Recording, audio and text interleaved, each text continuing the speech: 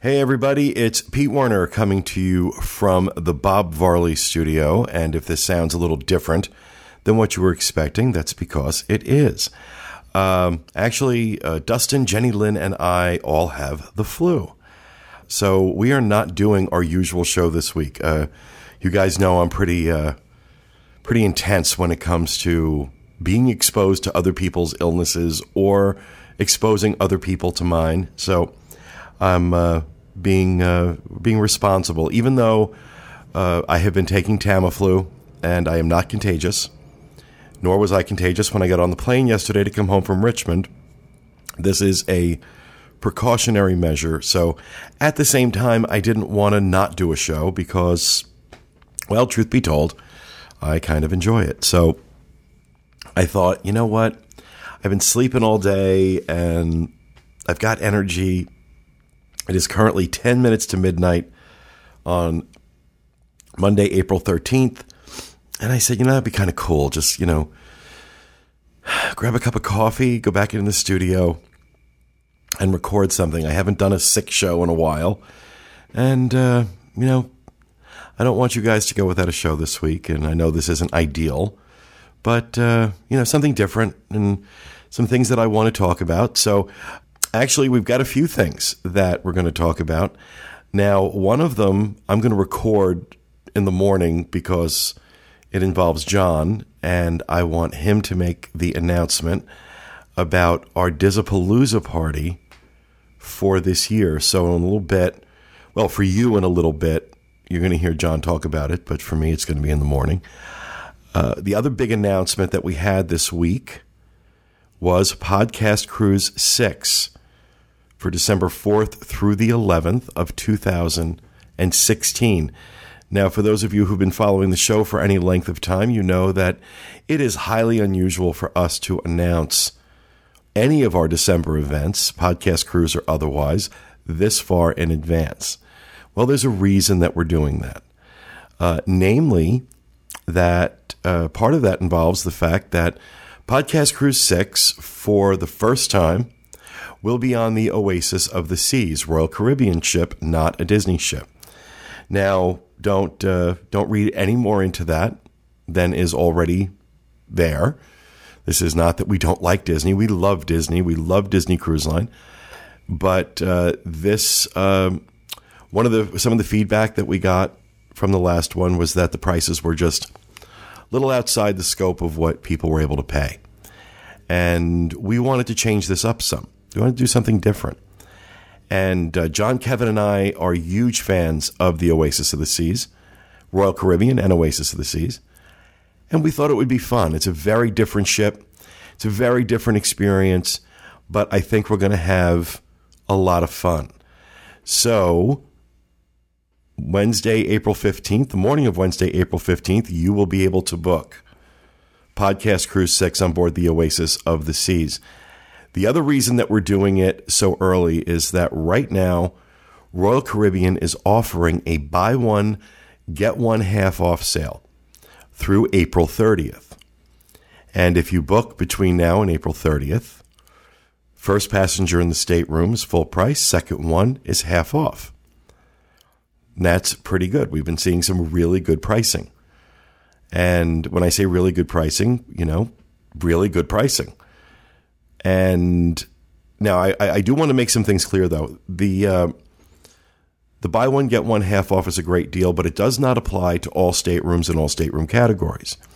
We've also secured some really, really great group space at some amazing prices. So there are going to be times where the group space is cheaper than the buy one, get one half off. But when you put your request in, Tracy Heinrichs, who's handling these reservations for us, she's going to price everything out, and she'll come back to you with all your options. But the key is you want to shoot first, ask questions later, get this pricing while it's good. And like I said, Wednesday, April 15th, we will be opening these up for bookings. We expect it to sell pretty well, especially with the prices that we're seeing. And so it's a $500 deposit per stateroom, flat rate. Doesn't matter how many people you have in there. So if you have 4 people traveling with you, it's still $500. Some people have asked if they were traveling alone with a single supplement, would they still get the buy one, get one half off? If that is available for your stateroom, yes. Because I don't know how many people know that if you're traveling alone, you still have to pay the price of 2 people. Cruise lines have pretty much stopped doing any kind of special single supplement. They want 2 people. They want 2 people in those staterooms. So if you are traveling solo, getting one of these buy one, get one half off staterooms is a pretty good deal, because you're going to pay 150% instead of 200%.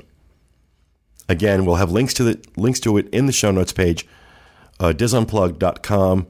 Plus, I have a feeling that you're not going to be able to spit on the site without seeing banners for the podcast cruise. So just keep your eyes open. It'll be on Facebook. It'll be on Twitter. It'll be on our, like I said, on DISunplugged page, our show notes page.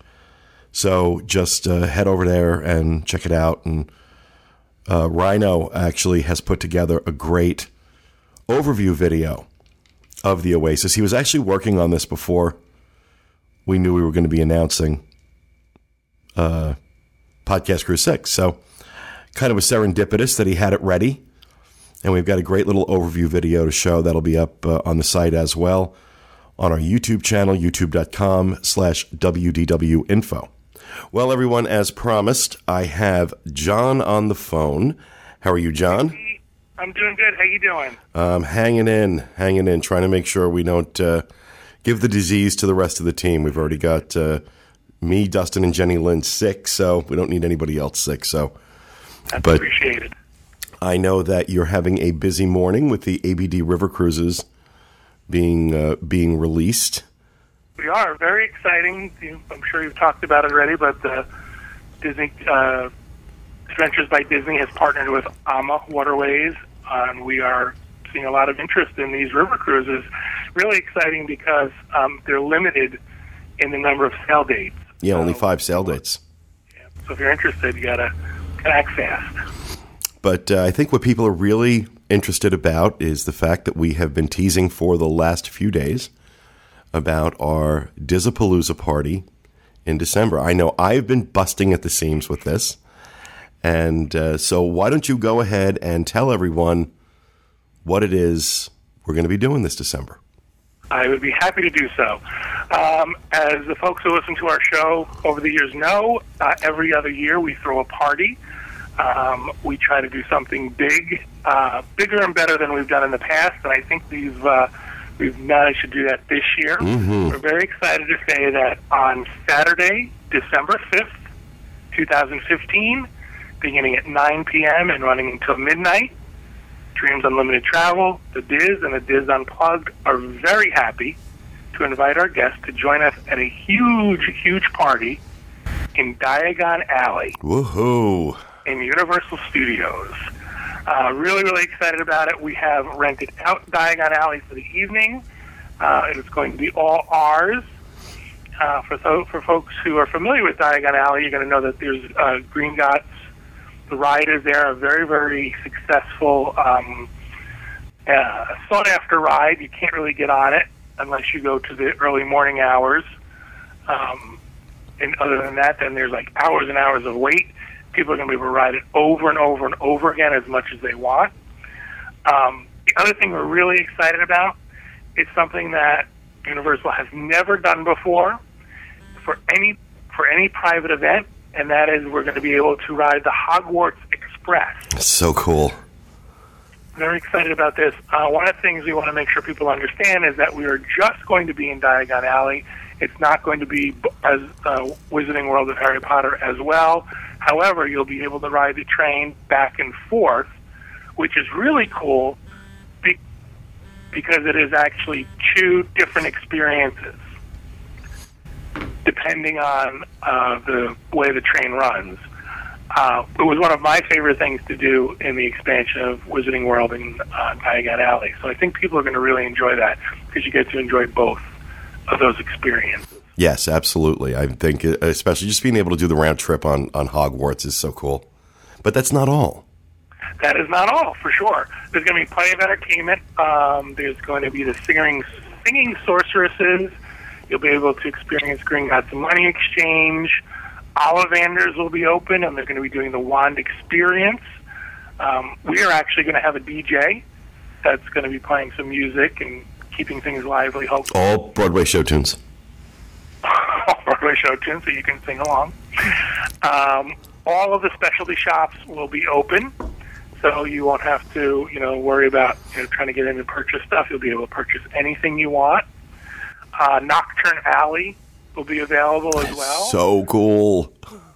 So all of the things that you normally experience when you go into Diagon Alley will be there. One of the other things is that we're going to have an experience with the night bus. Out in front, yep.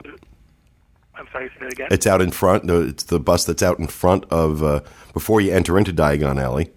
Correct. We're going to have a little bit of experience with the bus driver and all that's going to go on. It's a whole bunch of stuff. There's going to be a big, long list of everything that's going on. What we will do is there'll be a post on the Diz boards that will link to all of the information, and we will also have a sign-up page which will be available beginning on Monday, April 20th.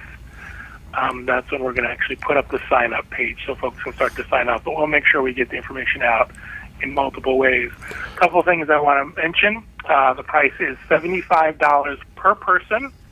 That's both for adults and kids. I apologize. We can't lower the price for kids. That's what Universal is charging us. They're charging us a flat rate per person, so we can't really change that price up too much. And then the other thing is that we are going to be having some refreshments as part of our event.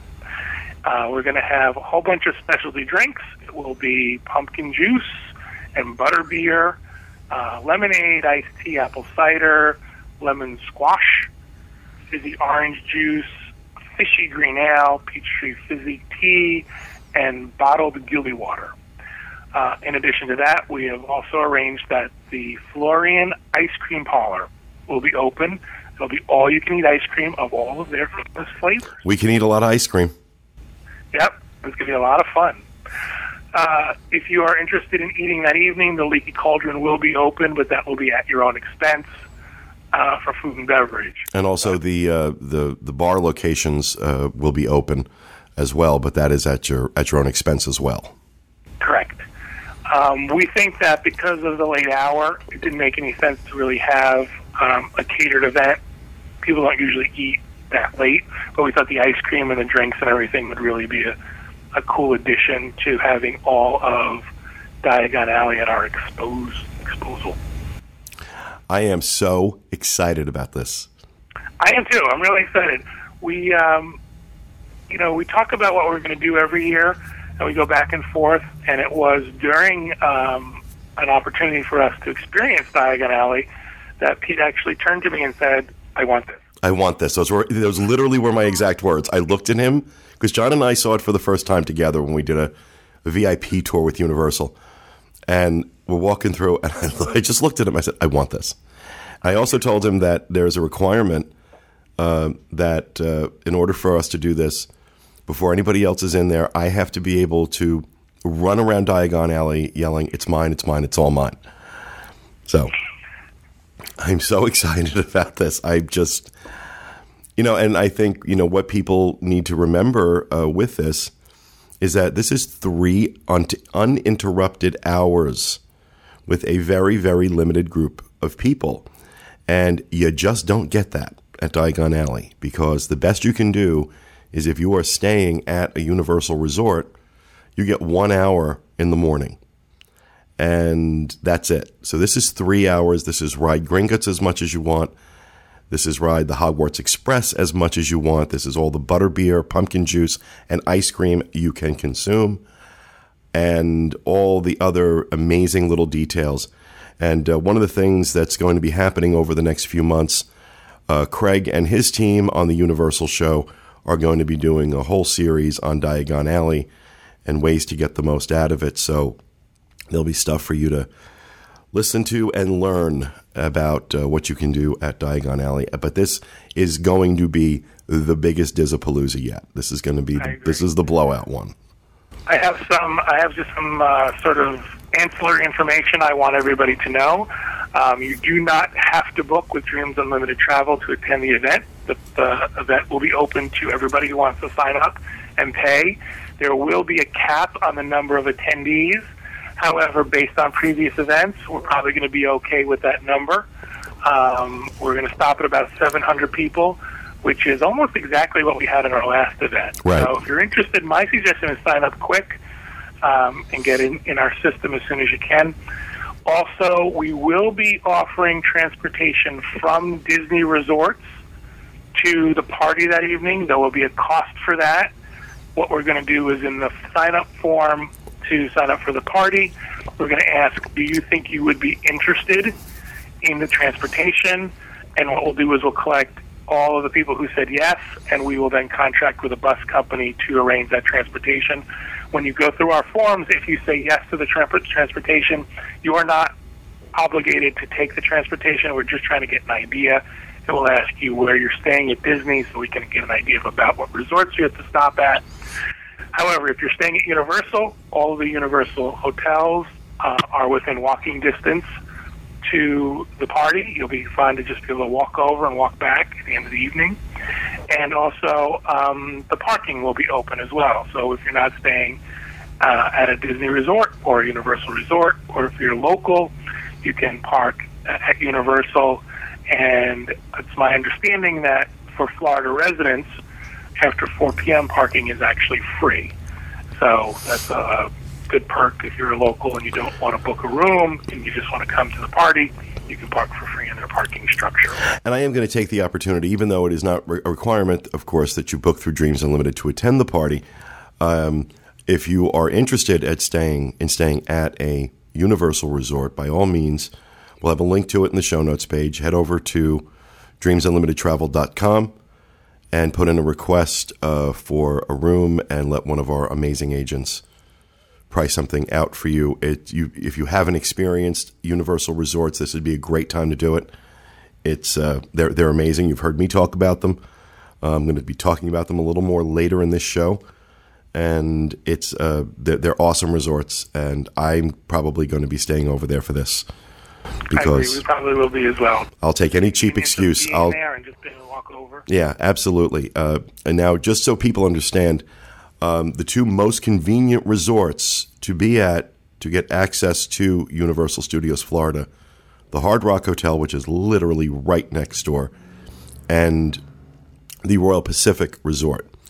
Now, technically speaking, Cabana Bay and Portofino Bay are within walking distance, but it's a little bit longer of a walk, especially from Portofino. It's about 15-minute walk. So you might want to just factor that in. But Hard Rock is right next door. Royal Pacific also very, very close. So factor that in. I don't know if the transportation should be running for City Walk.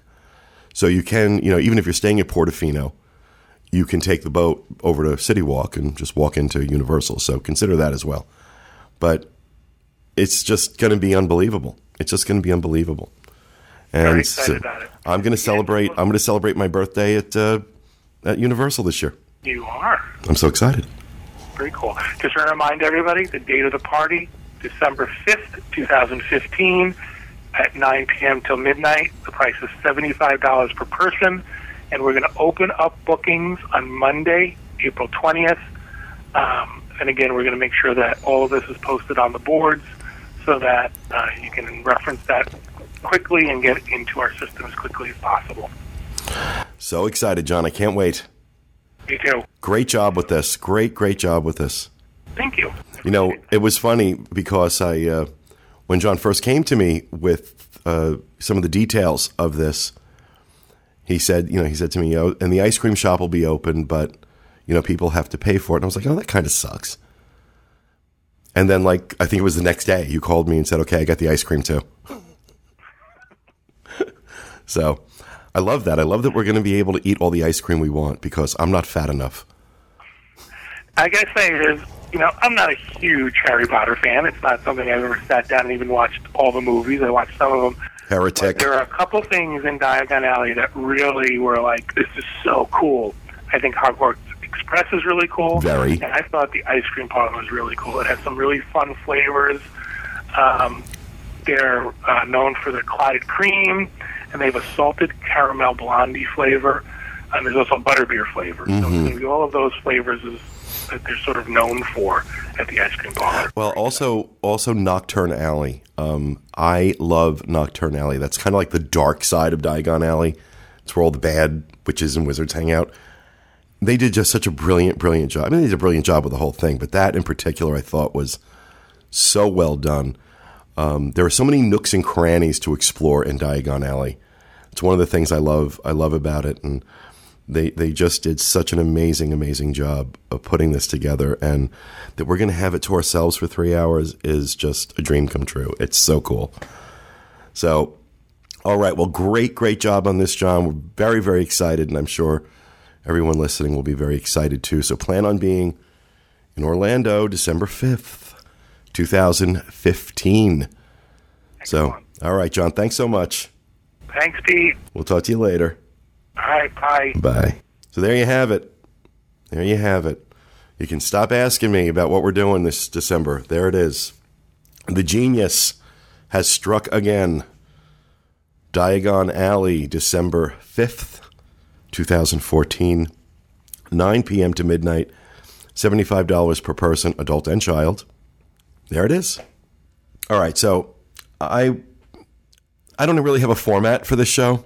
I didn't plan on doing it. I'm not going to sit here and do like the news stories and rapid fires and stuff like that because I don't know. It would seem a little demented doing it by myself. I could try doing it in everyone else's voice, but that would, I think, take demented to a whole new level. But there are some things I want to talk about. First, some of you know if you follow me on Facebook, you know that Dustin and I were out in Arizona and Utah doing the Adventures by Disney's Cowboys and Canyons. And we're doing this for a specific reason. I wanted to do it again, but, I don't talk about it. I haven't talked about it too much, not for any particular reason other than that I just haven't. But I've really been investing a lot of time and effort into my photography skills. And I've always had a passion for it. I love taking pictures. Never been particularly good at it. I'm not bad. But, it kind of sucks sometimes working next to Corey Martin. Because if you want to see just amazing photographs, this guy's a genius. I mean, anything visual, Corey's a genius to begin with. But photography in particular, when Julie first got pregnant, that's when Corey really kind of said, okay, I want great pictures of my kids. So he bought the right equipment, learned what he needed to learn, and boom, like out of the gate, Corey was just like taking these amazing pictures. And he makes me sick. He really does. I hate him sometimes. No, I'm kidding. Of course I don't hate him. But you know what I'm saying. Just like, oh my God. And when I was in Europe back in September, we were in Florence, and there's a very popular shopping area, a bridge actually, called the Ponte Vecchio. And at the end of the Ponte Vecchio, there was a camera store. And it was a cute little Italian camera store. And, that's like a Best Buy for me. I can't pass by these places. I got to go in. So it was Dustin, Mike Holland, myself, and I think a couple other people were there with us too. We went into this camera store. And I won't bore you with all the details, but they had a camera that was a couple models actually, up from the one that I had. And I was like coveting this camera for a while, but the price on it was just a little hard to swallow. The body alone was about $3,300. And I was just like, I can't spend that kind of money on a camera. But they had one of these cameras. It's a Nikon D800E. They had one of these cameras in the store on consignment, and it was basically about half price. It was used, but lightly used. And it was still under warranty, looked to be in great condition. I got to tell you, one of the best purchases I've ever made. I got it for about $1,700 US. which is a great deal. It's a great deal. It's like half price. And this camera has been my best friend ever since I bought it. The last half of the Italy trip, I got amazing pictures with it. Every place I've traveled since, everything I've done, the parks, anything, that camera goes with me. And it really kind of inspired me to want to learn more about taking better photos and being a better photographer, kind of doing something new. It still kind of fits into what I do for a living with the site and the traveling, but it's also another discipline that's kind of unrelated and allows me to learn something new. So, books, podcasts, online courses, things like that. I've been doing a lot of that over the last, say, 6 to 9 months. And I wanted to go back to the Southwest because I remember doing that trip 5 years ago, five or so years ago, and saying this is a photographer's paradise. This trip is a photographer's dream. Just the most stunning, stunning natural beauty you could find. And I'm not going to go into too much detail because we're going to be doing a show, should be May 12th is what we have it scheduled for right now, on our experiences out in the Southwest. But, we charter trips with ABD every year. And I'd had the idea when I went out there 5 years ago to charter that trip as a photography trip, but didn't really put the effort in to get it off the ground. But this time I decided this is what I want to do. So we went on this trip kind of with an eye towards what would I change about it to gear it toward people who were interested in learning photography or people who were already accomplished with photography. So while I'm not ready to make an official announcement about that, I will tell you that the plan is sometime next year, probably in the spring, April timeframe, that we are going to charter the Cowboys and Canyons trip, and we're going to do it with an eye toward photography. People at all levels, people that want to learn, people that already know, and got a lot of things I'm thinking about doing. And I've really enjoyed the process of learning. And I think I want to kind of share that process and engage in it with other folks and kind of just like that, sharing a passion here. Passion for ABD, a passion for photography. And I'm going to tell you, this trip was amazing. So if you'd be interested in something like that, Kevin at dreamsunlimitedtravel.com, shoot him an email and he'll put you on the waiting list and we'll let you know when we have something. Just to let people know, average price for one of these ABDs is about anywhere from $4,100 to $4,300 a person. Again, we don't have a contract or anything yet, so I don't know what the price is going to be, but figure it's going to be around that. If you think you might be interested in this, Kevin at dreamsunlimitedtravel.com. Let him know I put you on the waiting list, and when we have a contract or more information, you'll be the first to know. You'll have first dibs on this trip. But like I said, I'm going to talk a lot more about it next month. Going to do a show on it. And speaking of Adventures by Disney, big announcement from them this week.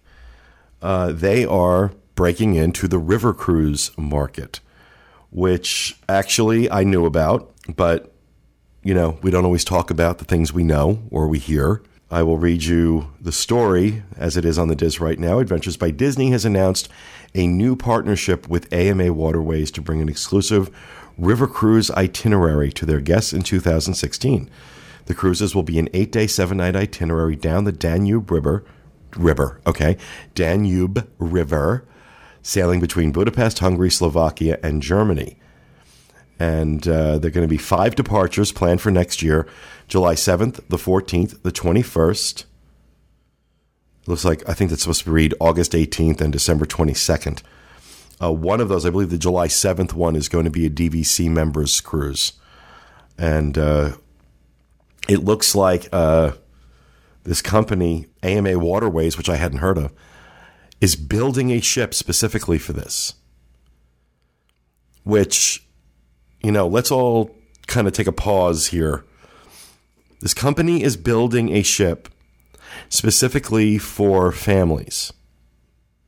and they're partnering with ABD. And ABD has had a lot of say in how the ship gets built. Does anybody can figure out where I'm going here? How long, if this works, do you think before a DCL banner is flying over that ship?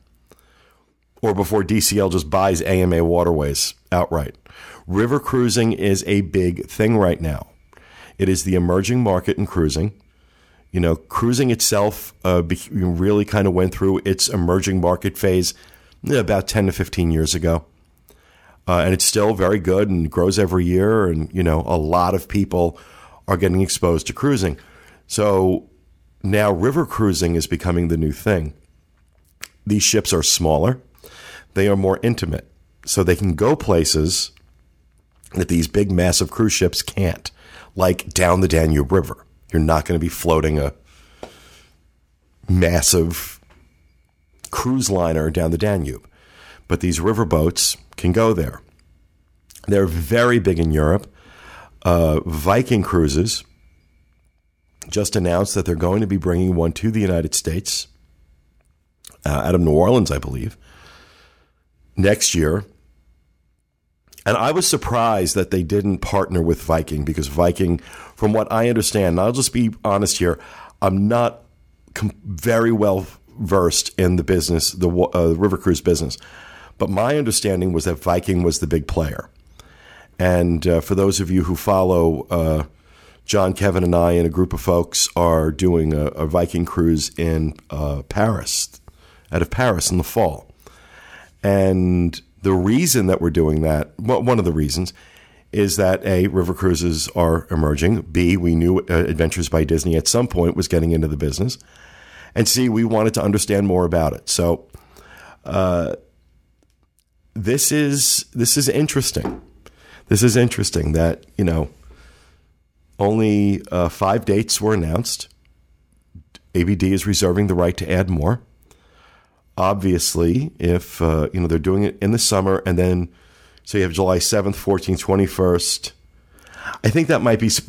I think there's a typo in the news story. I think it reads the 18th. I think it's supposed to be the 28th, and then they're doing a holiday cruise, which I think would probably be just absurdly gorgeous. Can you imagine Christmas down the Danube? Oh my God, just getting all gay over here, clutching my pearls.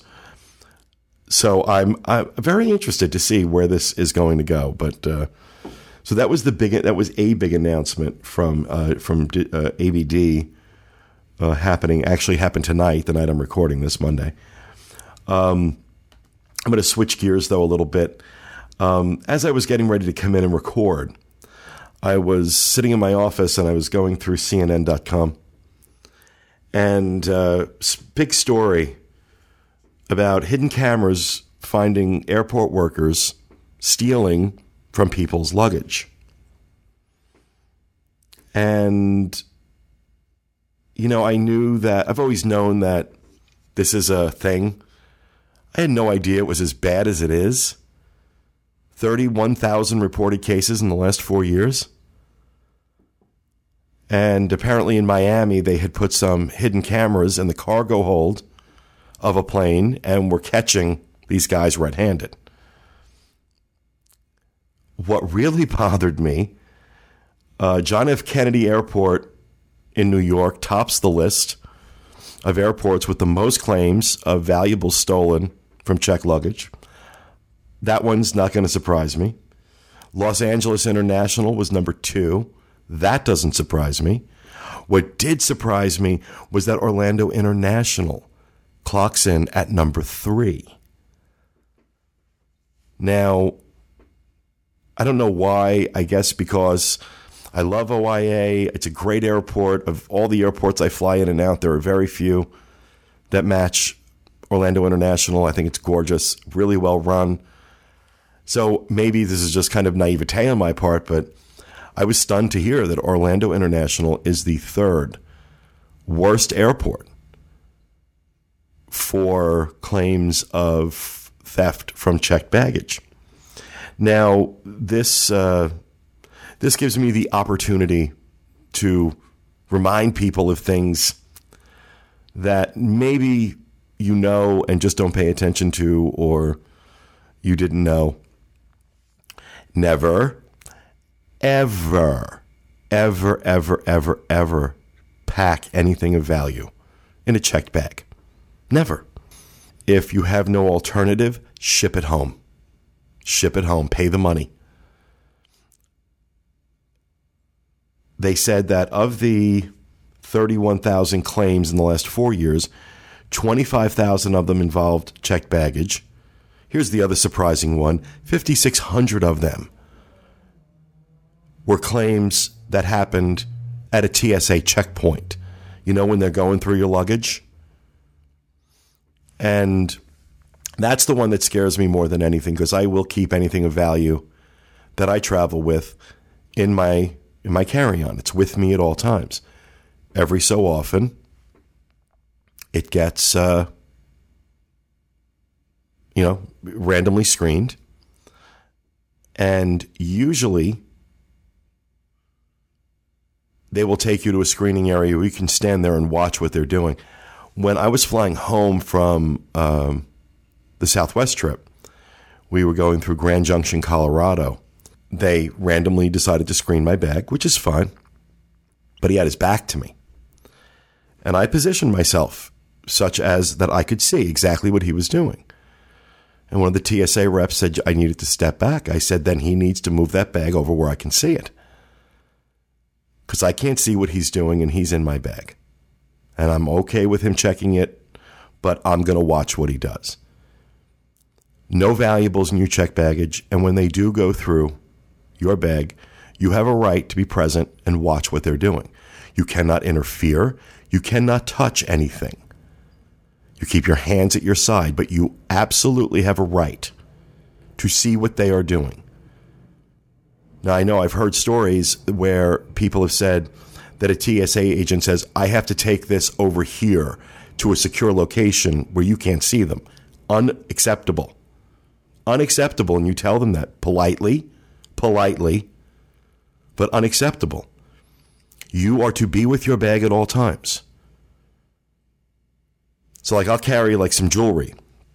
I got this jewelry bag at when I was in London, at the Tower of London. It was like this little jewelry bag with the, like, bedazzled with, like, a crown on it, like the Tower jewels, like the crown jewels. It's cute. I think so. Other people may think it's absolutely freakish, but okay. Anyway, sometimes I'll stuff too much in there, and when it goes through security, goes through the screening, they can't see what it is. It just comes up as a blob. So they have to take it out and they have to go through it. Now, if you want to see me crap myself, have somebody start rifling through my jewelry, because I'll cut a... Okay, I got to take that out. I'll cut somebody. It's my jewelry. I love my jewelry.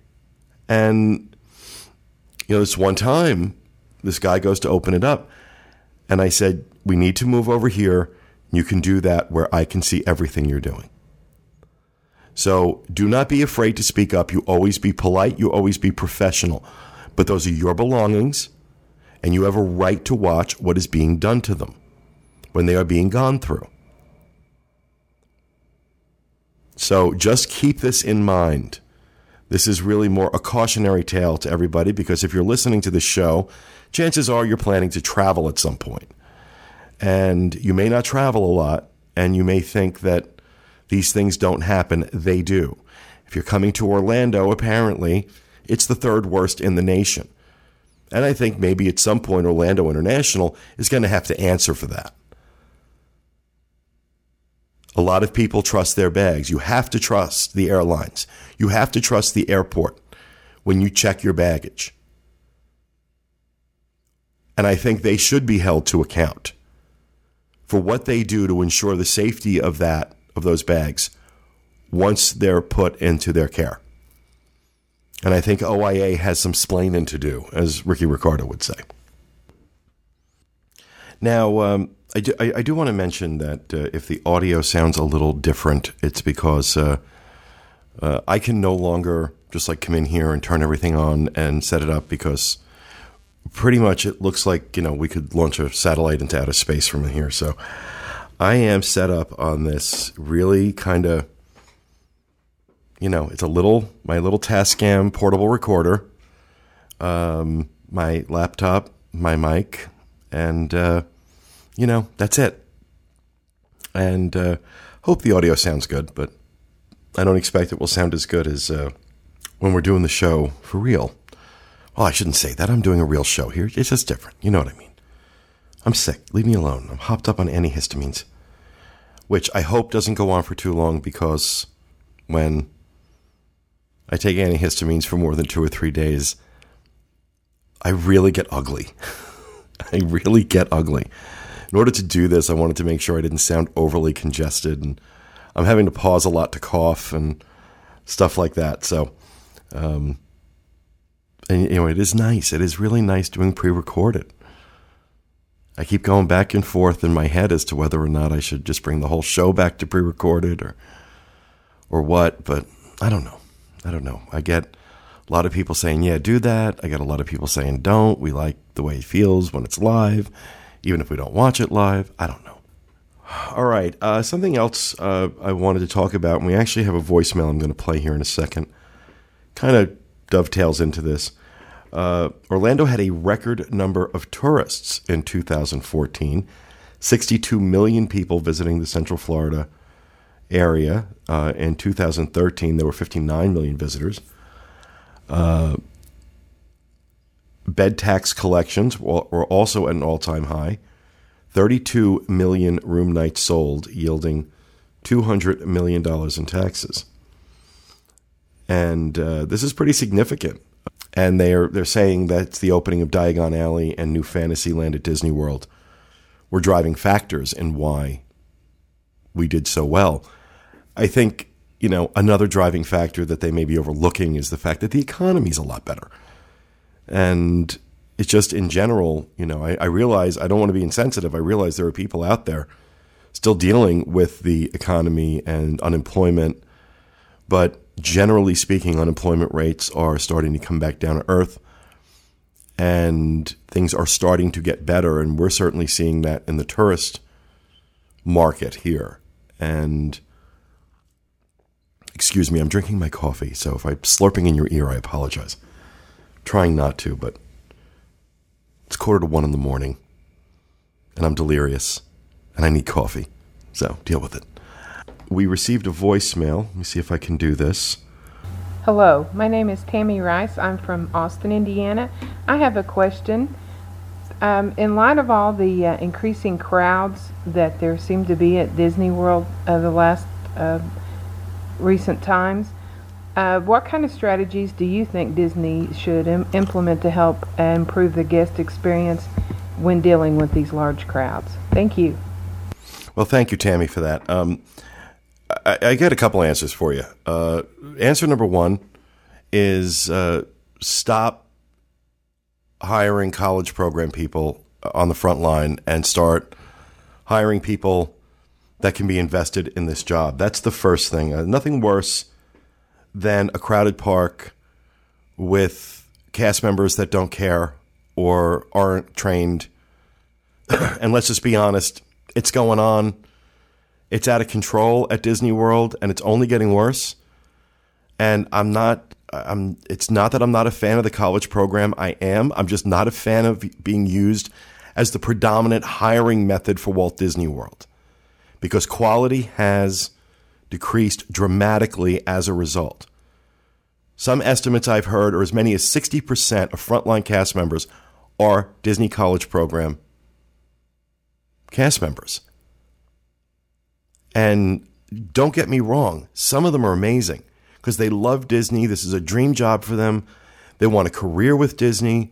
They want this experience, and they bring that magic to it. And I love those college program cast members. I love them. It's the ones that are here just because it's something to do for 9 months, and Disney looks good in a resume.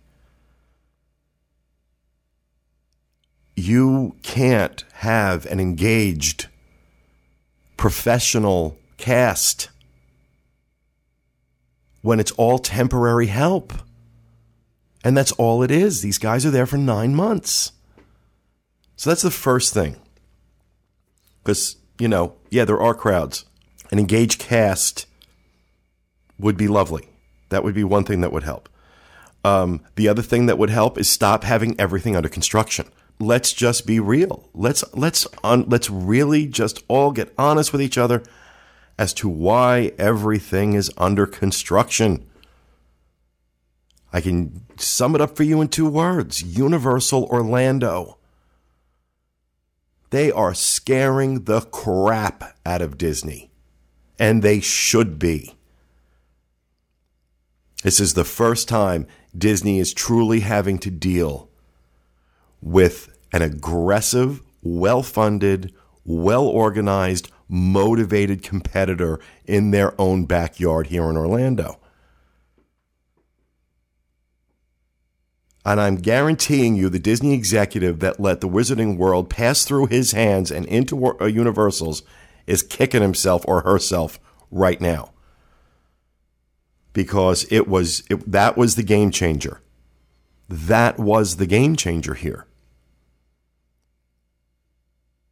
And so they're having to do all this construction because they're losing market share. It's just that simple. They're losing market share. And they're going to continue to lose market share as long as they keep repeating some of the things they're doing right now. So, they're banking a lot. I mean, it's taking them way too long. When you have a well-funded, better organized competitor who is putting up attractions, brand new attractions, inside of 9 to 12 months, and you can't get a parking garage together in under 18, inconveniencing your guests. I mean, and to describe what goes on at Downtown Disney as an inconvenience is an understatement. It's like saying a lobotomy is inconvenient. So the construction needs to go away. The cast could stand to be better trained, more engaged. The other thing I think that they could probably do is find ways to improve and expand what they're doing with My Magic Plus. Now, I know some people are going to say, go back to the old FastPass system. It's not going to happen. So if we want to deal in reality here, we got to deal in reality. They're not going back to the old FastPass system. So My Magic Plus is here to stay, and we can either complain about it, not go back, or embrace it. I've chosen to embrace it. They were doing a test over the spring break and Easter weekend where they were allowing people to get 4 fast passes as opposed to 3 in a particular day in advance. So that might help. I don't know. The crowds are... Here's the thing. As long as the crowds are what they are, as long as the money is what it is, not a lot's going to change. All right, Disney is a company that follows the money. They follow the money. And if the money's coming in, they're willing to let things like service slide. They're willing to let things like the guest experience slide as long as people are coming in and paying. Now, obviously that's a short-term thing, because eventually in the long term, people aren't going to come back. People aren't going to come back. People are going to say, I went and it was crowded and it was hot and it was under construction and I don't want to be bothered. And then Disney will change things. Unfortunately, if and when that happens, it's going to be too late. So, really and truly, the best advice I can give anyone in terms of dealing with crowds is do your homework. Do your homework. Don't depend on Disney to change things or do things to adjust to crowds. They do and they will. Whether it'll be successful or not remains to be seen.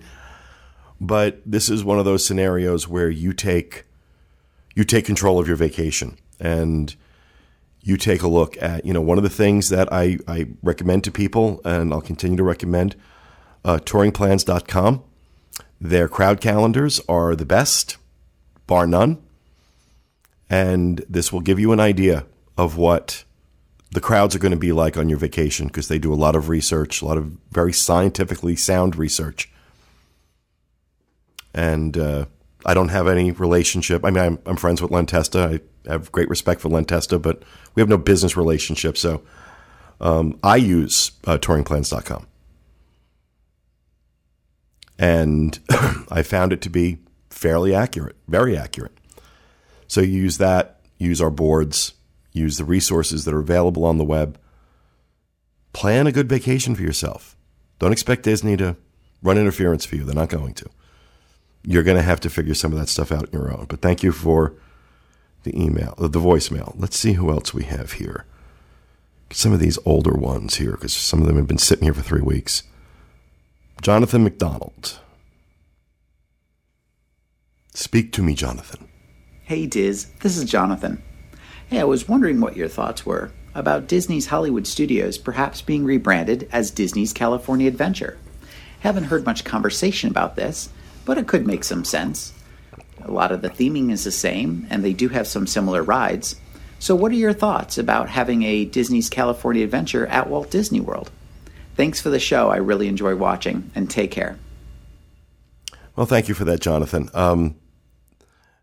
You can file this one under the list of things that will never happen. It will never be called Disney California Adventure.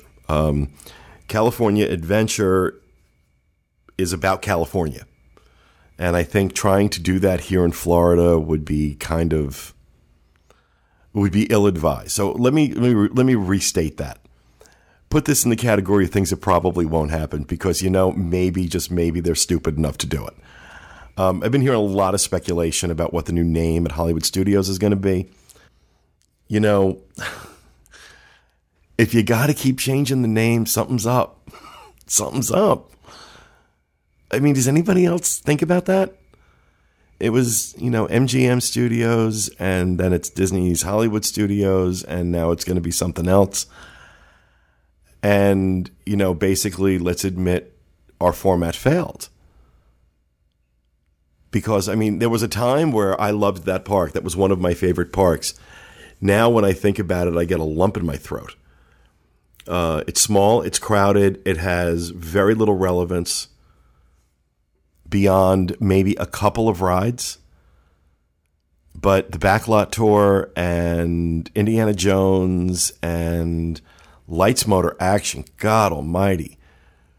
That was one of the attractions, back in for Disneyland's 50th, Disney parks around the world were sending their attractions to each other as a gift. And apparently the French were getting even with us for something during the Second World War when they sent Lights, Motors, Action, because that was just awful. I'm sorry. It was awful. And, the Honey, I Shrunk the Kids playground. Wow, that's a great 30-year-old intellectual property that most kids have no concept of what it is. Tower of Terror is great. Rock and Roller Coaster is great. Great movie ride. Will be great when they redo it. But again, that was just like, let's build an attraction, then completely forget about it and leave it there for like 50 years. And then wonder why it's a walk-on all the time. Toy Story Mania remains one of my favorite rides. But I'm not going to go out of my way to go be over there. So now with the construction, which will hopefully not last 7 years, once that's done, we're pretty clear there's going to be Star Wars Land. I'm still pretty sure we're going to see Cars Land, but, I can see them bringing some elements of California Adventure over here. I think that would be great, but I don't think they'll name it that. I really don't. What they'll name it, I have no idea. And at this point, I could care less because in 3 years, it's probably going to change again. So, thank you for that, Jonathan. See who else we have here. Rebecca. Hi guys, I'm sure somebody has already posed this question, but I've only been watching a few months, not a few years, sadly. Nonetheless, I thought I'd put it out there. Obviously, there's a huge collection of Disney memorabilia in the background of your video segments. Have you ever committed a segment simply to discuss the vast majority of those items and how they came to be, i.e. where they came from, any particular meaning, etc.? All right. Well, thank you for that, Rebecca. Yeah, we've been asked this a lot, and I think from time to time we've done a couple things. Have I committed a segment to it? No. Not to say I won't. What I will say is the top row of shelves behind me, when we're doing the video show anyway, that's kind of our little memorial shelf. On one side, on the far left, if you're a viewer, far right, if you're me, is Bob Varley. And he was a member of our team that passed away a few years back. And we have a picture of him there along with, I got to turn around here for this. Picture of him along with his microphone. The picture of him is with the donkey from Shrek at Universal Studios. He's in his cart. There's a bottle of Stewart's grape soda there because that was Bob's favorite thing to drink. There is a Bob 08 bumper sticker, like a political bumper sticker, that was actually done by Dustin when he was a listener, and he sent it in. And it was one night, not long after he was hired, that we were talking. He was hired to run the show, and I pulled out Bob's bag. I still have Bob's bag here full of his notes and things like that, and I pulled it out, and Dustin and I were going through it, and that was in there, that bumper sticker. And I said, oh, gosh, I'll never forget when he got this. He was unbearable. He loved it. He thought it was the greatest thing. And Dustin looked at me and said, I did that. I was like, you're kidding me. And he went up and he pulled it up on the boards. Sure enough, he was the one that designed that and sent it to Bob. Bob loved it. So that was kind of weird, kind of really serendipitous, because what Dustin and Bob would have been best friends. I will tell you this right now. Dustin and Bob would have been best friends. Bob wanted this show video in the worst way. We just didn't have the technology or the know-how to do it. That didn't happen until we hired Dustin. So Bob would have been Bob never would have sat at this table again. Bob would have been back behind that equipment. That's where he loved to be. Loved to be behind the camera more than in front of the camera, and loved to be part of the technical team, and that's where he would have been. So that's what's on the far left for you watching the show.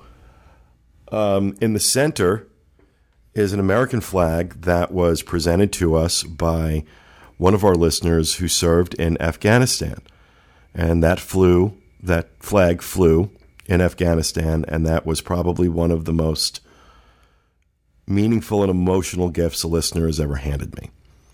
And anybody who's listened to the show for any length of time knows I am a big fan and a big supporter of the armed forces. I have amazing respect for the men and women who will put themselves in situations like that, because I can't fathom it. I'm not courageous enough or brave enough to do that. And I look at those men and women who do that so that I can sit here and spout the nonsense I spout.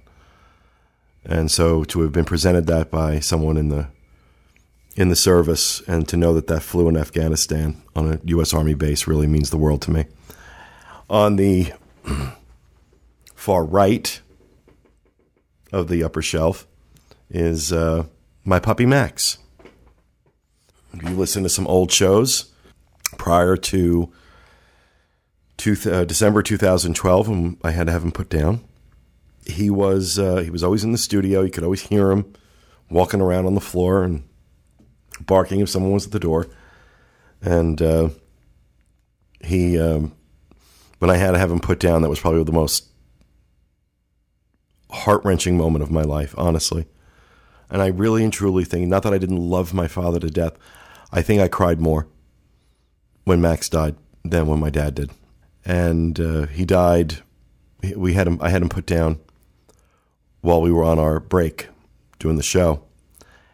It was over the holidays in 2012, and I would not normally come into the studio during that time, right before we were getting ready to reboot the show for 2013.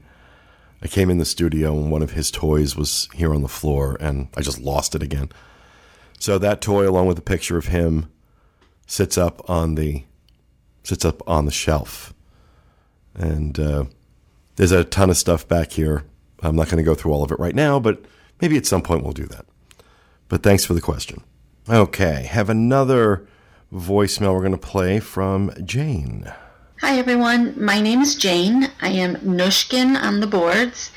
And my question is about the growing nuisance, the selfie stick. Are they still allowed in the parks? Are they being used in the parks? Here in Chicago, they're being banned at some of the local museums. And just the other day, we were having dinner, and I got hit in the back of the head by one being used at the table next to us. And so I'm just wondering, in addition to enduring the iPad photographers, do we also have to dodge the selfie sticks? That's all I had to say, and thanks a lot. Bye. All right, thank you for that, Jane. You know, who's texted me? I just got a text message. I think I'll leave that in. Yeah, my text notification is Peter Griffin from Family Guy. The topic is selfie sticks. You know what? You want to know what I'm worried about? I'm worried that I'm going to end up in prison because I have this fantasy of grabbing one out of somebody's hands and just beating the hell out of them with it. They are the most annoying things going, and it's, you know, selfies in general, I think, are pretty obnoxious. The selfie stick just takes it to like obnoxious on steroids. To answer your question, though, no, they are not banned from the parks, although Disney and Universal have now banned them from being used on attractions.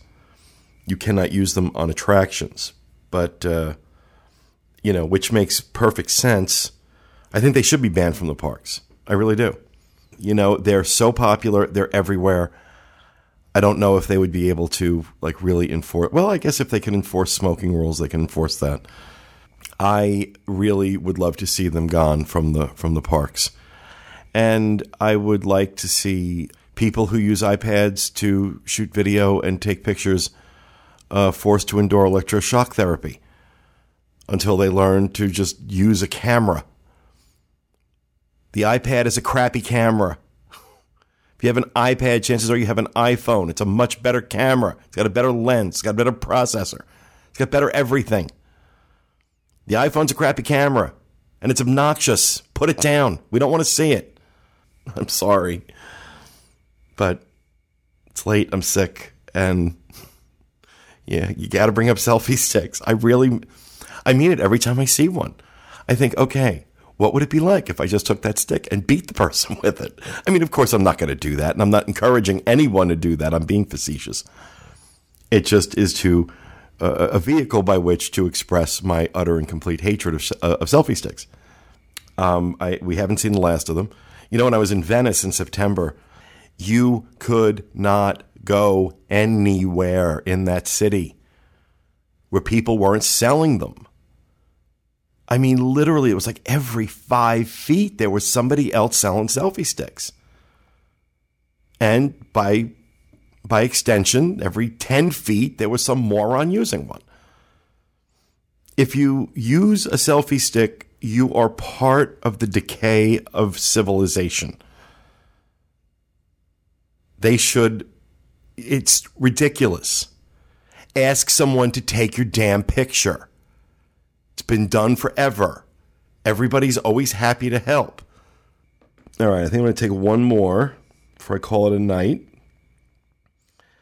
And let's see, we have Justin. I'm not screening these, by the way. I'm just hitting them and seeing what's there. Hey guys, this is Justin DeLang, longtime listener. I have some ideas for future episodes that have either not been discussed yet or at least have not been discussed recently. The first, I would be interested in a Getting There episode. For example, an episode covering the Orlando International Airport.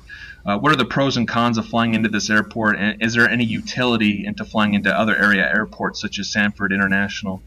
It would also be useful to discuss the pros and cons of car rental or other transportation options that would be useful to get to the parks or to our hotel, especially if we're staying off-site at a non-Disney hotel. The other idea would revolve around the Four Seasons Resort at Walt Disney World. Perhaps you're covering this in a future episode or 7 and 7. That resort looks absolutely stunning, and I would be very interested to know your opinion regarding this resort. Love the show and keep up the good work. Thanks, guys. Well, thank you, Justin. Getting there. Good idea for a show. Great idea. Think we could probably do something with that. If we do, we'll send you a little something because we love getting good ideas for shows. I will say this. You mentioned Sanford. Unless you're flying internationally, I wouldn't recommend Sanford. If you're domestically flying into Sanford, you really don't save much money. You'll save more flying into Tampa. And transportation options out of Sanford are almost nil. So usually Sanford, from what I understand, really mostly what's going into Sanford internationally is tour groups. So they've already arranged transportation, things like that. Tampa's always an interesting option. It's an hour away, and there are times I have seen the prices going into Tampa a fraction of what they are coming into Orlando. It's not nearly as busy an airport, but it is still a major airport. Rental car companies, if you're going to do like a car service, you're not going to want to do that from Tampa. But if you're renting a car, it's a good option. Of course, Magical Express, for people that are doing packages and staying at Disney World, Magical Express kind of takes care of that. But an interesting idea for a segment. As far as the Four Seasons, that's on the schedule for the summer. When exactly, I'm not sure. I have not been over there to see it yet. I did actually talk to someone who was on the ABD trip I just got off of, who had stayed there and did not have good things to say about it. But I really haven't heard a lot other than that. I agree with you. It looks amazing, but I'm not. I really can't say anything. Fan of Four Seasons. I will tell you this. The fact that there is a Four Seasons on property now has all of the deluxe hotels taking a look at their concierge lounges and their service.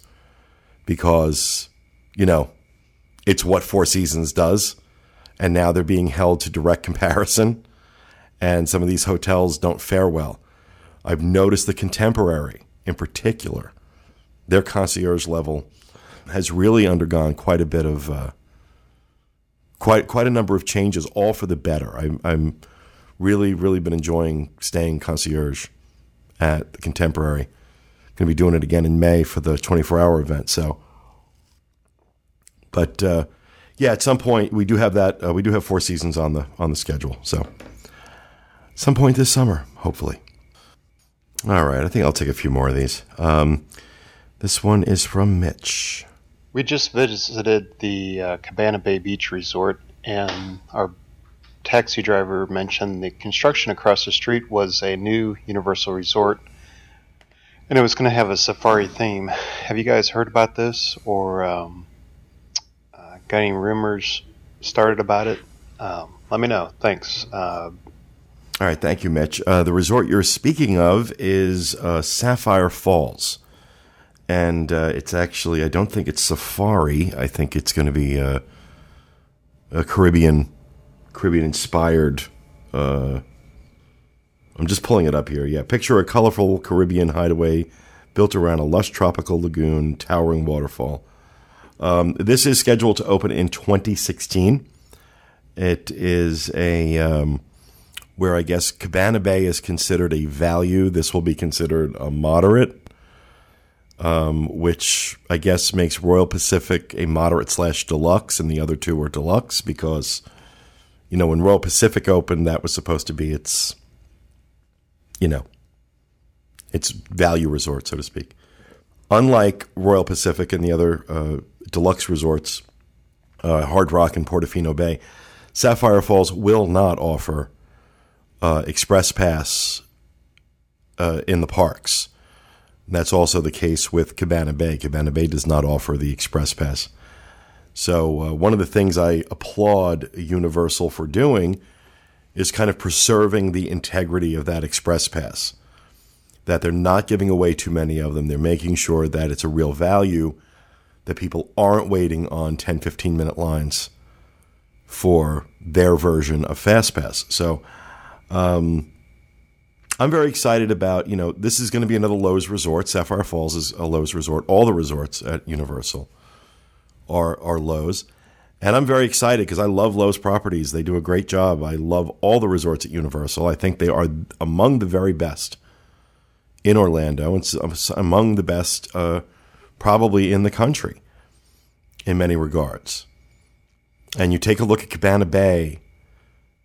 I just thought what they did with that was brilliant. I mean, that 60s throwback Mad Men vibe that they've got going on, incredible. So I'm very excited about this. And they just released the logo for it last month. And, you know, it was kind of a basic logo. Not much to get excited about, but that is supposed to be opening next year, I believe, 2016. So Sapphire Falls is what you were referring to.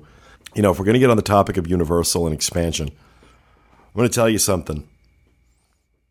Mark my words. They sold a bunch of land years ago. They had a bunch of land on International Drive that they sold. I'm going to tell you now, I haven't heard anything. I don't know that there's anything that this is going to happen.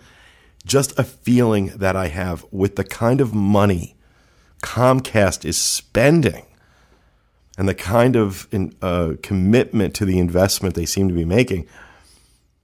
I wouldn't be surprised if they buy that land back. I would not be surprised. They're going to want to build another park. And they got to find land somewhere, and I don't think they have any land left that they can do it on. I mean, they could. I mean, I've heard this batted around too, that they could just level Wet and Wild and build something there because they own Wet and Wild. But I don't think that would be enough. I think at some point in the next 5 years, they will either announce or complete the acquisition of additional land and the building of a third theme park, especially if things keep going the way they're going. There's no doubt. I can't imagine they wouldn't. So that's what I think. I'm going to take one more. Let's see, from Maddie. Hi, everyone. I absolutely love every show that you guys put on. I think that it's fantastic. Great way to start a voicemail. Great way. You know, I'm all in now. So go ahead. A little bit about myself. My name is Maddie, and I go to Portland State University in Portland, Oregon.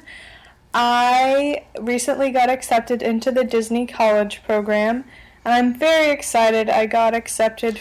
Okay, now I'm feeling bad that I just trashed the college program. I'm sure you're going to be wonderful, Maddie. Go ahead. For merchandise. And I know that you guys, or some people on the podcast, express their, their frustration with the college program and its participants. And I can assure you, I intend to do the very best I can in every way, shape, and form. So my question is to you, what do you think that the majority of the college program students, what do you think that they could be doing better?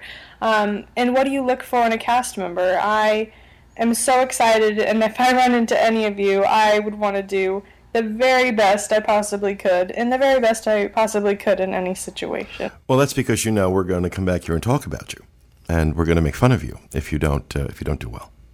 So if you would like to address this question, that would be awesome. Well, I'm here and I'm addressing it, Maddie. First of all, thank you very much for calling in, and congratulations on getting into the college program. I just want to be really clear here.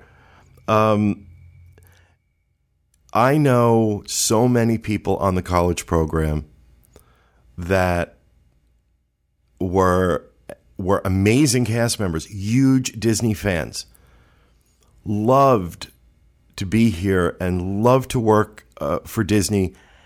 Some of them made it a career. You know, I think a lot of one of our friends, Matt Dobrovolsky, who is, you know, I think he's on his way to a great career in Disney. And again, passionate about Disney, passionate about the legacy of Disney, and wanting to be that great cast member. They are out there. Those cast members I love. If they could fill the park with college program cast members like that, I'm all in. I'm all in. But the problem is they can't. They can't. I think that should be the standard. I think you should have to take a Disney fan test before you become college program. Because it's not, and I don't blame the college kids on the program. 100% of the blame for this problem lies solely in Disney. They're not being trained. They're being trained on how to operate a cash register, how to operate a ride. They're being trained on some basic things here and there, but there are no real traditions training going on anymore. There's no legacy being taught. You know, we were out in Disneyland for 8 days last month, and I was talking to a lot of cast members, and, you know, every single one of them said the same thing to me. We take our legacy seriously here. And that's what's missing. And the reason they take it seriously, well, I mean, in part because they grew up with it, and it's part of the culture in Southern California. Beyond that, it's taught to them out there. It's instilled in them. They're surrounded by it. And I get the impression that if you're not into preserving the legacy, you're probably kind of shunned out at Disneyland. We don't have that here. We don't invest in the frontline cast members. It's temporary help. Disney's not going to spend the money training them because they're going to be gone in 9 months. Yes, you have the occasional college program cast member who comes back or makes a career out of working for Disney, but the vast majority of them don't. So if you just have a temporary workforce, guess what? Your product's going to reflect that. And the product does reflect that. I mentioned this in the show months ago. Do you remember the days, you might be too young, back in the 90s in particular, when Disney was pushing the Disney service? When was the last time you saw that? When was the last time you heard about that? Have you noticed that they quietly stopped pushing that? You know why? Because they know they don't deliver it anymore. They are not known for service anymore. That was yesterday. Hopefully, it will also be tomorrow, but it's not today. So I'm glad and thrilled to hear someone like you, so enthusiastic, so happy to be being a part of the college program and going to work at Disney World. You are going to make a great cast member. You are going to make a great cast member. You'll love the company. You'll love the parks. You'll love what goes on there. You are going to make a great cast member. And if they could fill the park with college program people like you, like Matt Dobrovolsky, like Dustin West, who was on the college program, like Corey Martin, who was on the college program, they could fill the park with people like that. If that was the standard, I wouldn't be having this discussion with you. Because that enthusiasm and drive and passion would compensate for so many other sins happening behind the scenes. But unfortunately, that is not the case. And until Disney changes what they do in terms of the college program and how they staff their parks, when you have so many people in Central Florida right now that are unemployed, that would invest as a full-time cast member, would invest themselves. And you train them, and you train them in legacy, and you train them in the history of the company. You train them in what made it great. You instill that in them, and you insist on it. Then, and only then, can Disney come back to that level of service they were once known for. But as of right now, that is a memory. And that is going to do it for our show for this week. I thank you for sitting here and listening to me. I know it's not ideal. Next week, we will be back with the whole team, provided everyone's healthy. But I hope you enjoyed my little whatever this was. Thanks for listening, everyone. And remember, stay out of the damn lakes. I'll see you next week.